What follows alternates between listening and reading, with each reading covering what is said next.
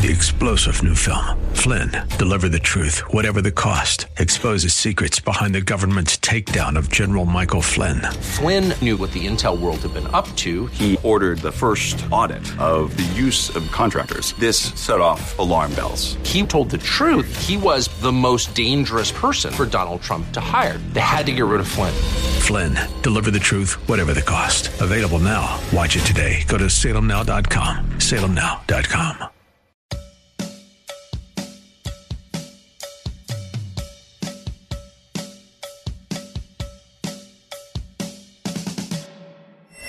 The world is a complicated place. You need someone to expose the political fakers, fixers, and takers, and to cut through the mindless chatter and misdirection to help you make sense of it all. That person is Dan Proft, and this is the Dan Proft Show. Well, hello, everybody, and welcome back to the Dan Proft Show. You can tell that this is not Dan, this is Scott. Scott Shellady, otherwise known as the Cow Guy. I'm got the pleasure of sitting in for Dan. Dan is away on assignment somewhere either tropical or very important. But I'm filling in. You can catch me on Fox Business, TD Ameritrade, a bunch of other financial television shows, but I talk about public policy most of the time, and then a little bit of finance too. But we're joined today by my next guest, Dominic Green. Dominic's the life and arts editor of The Spectator and a fellow of the... Well, I don't want to go. Why don't you tell us what that is, Dominic? I don't want to talk out of school, but I do actually happen to have a British passport myself, which you'll probably be shocked about. Well, I am actually shocked, Scott. I thought when they gave you the passport, they explained that the Royal Historical Society is a very serious tough body that, polices the historical profession. And it's true. If you do a bit of original research and made a contribution to it, they then say you're a member. And by doing that, they mean you have to pay them £50 a year to keep your membership up. So it's a licensing scam. But yeah, the Royal Historical Society. I don't think any members of the royal family are directly involved. I've never seen any. Maybe they will. Well, funny you say that actually, because it reminds me that I'm a little late on my annual membership dues to a club that I'm a member of in London, which. Prince Philip is the president of the club, and that's the Naval and Military Club in St. James's Square there. So you'll be shocked to know that I'm actually a member there. Before the lockdown. Huh? That's great. I was there, in fact, for a party a few weeks before the lockdown. Oh, right. This was a sort of an artsy literary party for a magazine called The Literary Review. And you could see the expression on most of the members' faces as we all arrived and were shown to the reception. They were really quite disappointed. Well, yeah. When I open my mouth and I hear the American accent come down, too, I do get a lot of side eyes too myself. So I have to kind of keep it down a little bit. But it's a great place to stay for me when I'm in town, and I do go back a lot. I lived there for 16 years, so we've got a lot of friends and now relatives actually. So it's been a large part of my professional life, actually, almost half of it. But we've got, you've got a lot that you've written about. But one of the interesting things is. This legal decision that Meghan Markle has won. She's the better half of, I guess, the Harry and Meghan 1-2 punch. What are your thoughts? I mean, it's gotten a lot of press, obviously, over there, but it also has in the States gotten a lot. It's been one of the top three things that the networks have been leading off with. Well, I have to say I'm amazed, or rather I'm not amazed. I'm amazed that yet again a British judge has come down on the side of a member of the royal family in a case which, if you or I brought it, I suspect would have gone the other way. Agreed. She claims that she had written a letter, sent it to her father in the expectation that it would remain private. But we know, Harry and Meghan have said this, their lawyers have said that this letter was not simply written by Meghan and sent off to her dad, as you do, when you send a private letter to a member of your family. This letter went through the PR people, it went through the lawyers. It contains all this phrasing that nobody would ever use when they were writing to their parents, like how the British tabloids are, yes, and all this, and fake news and so on. This was obviously a semi-public, semi-legal statement. And part of the confusion here is that Meghan and Harry are insisting on being ordinary people and having the privacy rights of ordinary people. And on the other hand, they are also living this very public, very staged, managed existence. And it's wonderful news that they're expecting a child. But if they then put that, out in this beautiful black and white photo that's on the front of all the papers and so on here in the UK at the moment, then, you are public property in a way. The judge in this case, to my mind, is basically, he was neglecting his job. It's simply the case that they conducted themselves as if they were managing a show business operation, and this letter was sent out. And now they're complaining that actually, no, we weren't public figures. If it's possible to appeal this, they will. But it's bad news for the rest of us. Right, and I would say, look, as popular as The Crown has been over here, and I can't believe that I'm going to reference that, but I will. It was clearly Americans will now understand that these royals have handlers, right? This isn't something that you just pop in the post, right? It just doesn't happen like that. No, it isn't. Each royal household, basically it's a soap opera. It's the world's oldest soap opera, really. Each royal household, each prince and duke and so on, they have their own PR team. Right. And the PR teams are often spinning against each other. And there is a suggestion that because one of the Queen's granddaughters, who is the daughter of the Duke of York and Sarah Ferguson, Princess Eugenie, delivered a baby just before the weekend, that possibly the timing of the Meghan and Harry announcement was an attempt to, get the attention back. And it does go on. A lot of the time there is this kind of competition between the households. But all of them are acutely conscious of this. And again, to refer to The Crown, I think in one way the latest series was a very good guide in the sense that they're enormously self-absorbed. Yes. And particularly people like, Prince Charles is a very good example. He is absolutely convinced that he should be the centre of his own little world. And that, he has his minions, as the Queen calls them in the series. His minions making sure that the press are on side.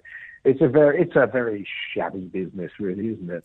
Well, obviously I was born in America, and having lived in the UK, I've got the British passport as well. But I have just this unique perspective on it, right? Because a large part of me, when I hear these types of things, is probably does what a lot of other Americans do, like, oh, who cares, right? These people were born; they won the sperm lottery, as we would say over here. And I'm not sure that Her Majesty Queen Elizabeth II is familiar with that, but I think it does apply. Yeah, that's right. And then at the same time, because I'll flip sides and go over to your side of the argument, is that I get the feeling that he's kind of, it's like Duke of Windsor-esque almost, like because his brother is almost perfect. He's the one that is the outward face of the firm, and he's just kind of gone off on this backstage kind of a thing like Prince Edward did back in the 30s and 40s. It feels like that to me, Yeah, there's two problems. I think one problem is quality control, because, one generation to the next, the quality, it goes up and down. There's been some really, really duff, kings and queens, and some really duff members of the royal family. The other thing is there's too many of them. That, in the old days, they came and went quite quickly. But from, the 19th century onwards, they seem to have now lived an awful long time. And so, the heir to the throne and the next one after that, there's kind of generations now, all backed up, all waiting for a seat, on the throne. And so you get these kind of man children, really, which is what Prince very Charles good point. Yeah. They're behaving like adolescents. I'm waiting for mummy to die. That is not a job. It's a curse, really, isn't it? Well, and that's pretty much the dilemma. Right. And when you think about it, this is where Americans really have to really kind of take stock, is that, Mummy has been Queen of England for more than 25% of the age of America. Yeah, Mummy's first prime minister, was Winston Churchill. Yes. So that puts it back. But look, there is a positive thing to be said for monarchy, which is that it tends to control the kind of political passions that can attach themselves. Yes. It's hard to believe anybody would attach political passion to Joe Biden. But you see what I mean. If the symbol of the state is unsatisfactory, then people will be deeply unhappy, and there'll be political division. If the symbol of the state is really got nothing to do with the day-to-day running of the thing, it's just an interesting soap opera most of the time, well, then that actually, gives people something to unite around. Yes. And it takes some of the steam out of political differences. I couldn't agree more. And it felt like to me when I was there that it was they were the rudder in a rudderless society, when things were kind of going off the rails. I think so, and the problem in a way is to do because there's too many of them. Someone like Prince Harry and like his dad, Prince Charles, they keep making their opinions felt, and nobody wants to know what they think about the environment or organic gardens or architects. These are the sort of things that Prince Charles goes on about while he's waiting for the throne. And Prince Harry is like the woke prince of Bel-Air, and he's telling us all not to fly on private jets. I mean, to be honest, I'm still waiting for a chance. And this is the guy who does fly on private jets. And it's always... And the kind of... It's that they're Hollywood affluent, and they're talking to us as if they're the man and woman in the street. And, this is not going over well in Britain. And frankly, there are people who are better at doing that in the US. There's a highly professional world of showbiz where people are already signaling their virtues and telling us off and using the wrong kind of paper bags. We really don't need to hear it from them. Right, exactly right. Well, this is a perfect chance to take a quick break. Make sure you come back with us in a minute here, Dominic. We're going to pay some bills. We'll be back after this.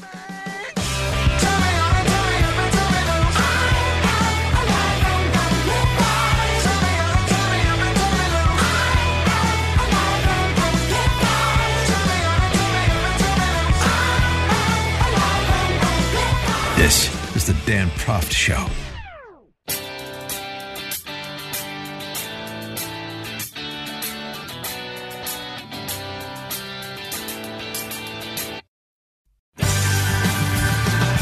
Welcome back to the show. This is the Dan Proft Show, one of the smartest guys I know. I usually just hold the door for Dan and let him come in, but no one else can make it through the snow today, so I've got the job of sitting in the chair. My name is Scott Shellady. I'm the cow guy. It is snowing a lot here in Chicago.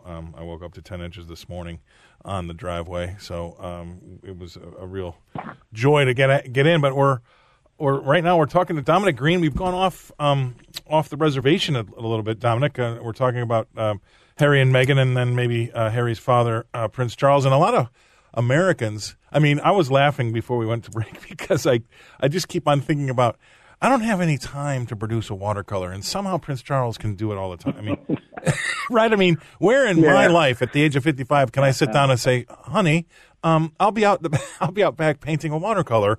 Come get me in 4 hours. I mean, it's just not happening. Yeah, he's apparently meant to be quite good. I mean, it's hard to know, right? Well, after all the practice he's had, he better be. Yeah. One gets all the good reviews. No one's going to say, that's a load of rubbish. He sells them for charity, to be fair to him. He gives all the money to charity.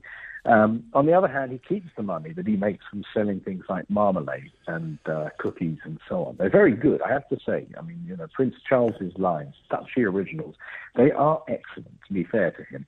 But he's monetizing his royalness, and which I suppose is harmless in the way. I eat the marmalade. I think it's good. Could be. But I would say that could be very democratic. If you don't like it, don't buy it. Right? If you can sell it, good luck. Exactly. But I don't want to be told what to think by him of all people. No, I don't even want to take lessons in drawing watercolors from him. Well, but it's very interesting about the.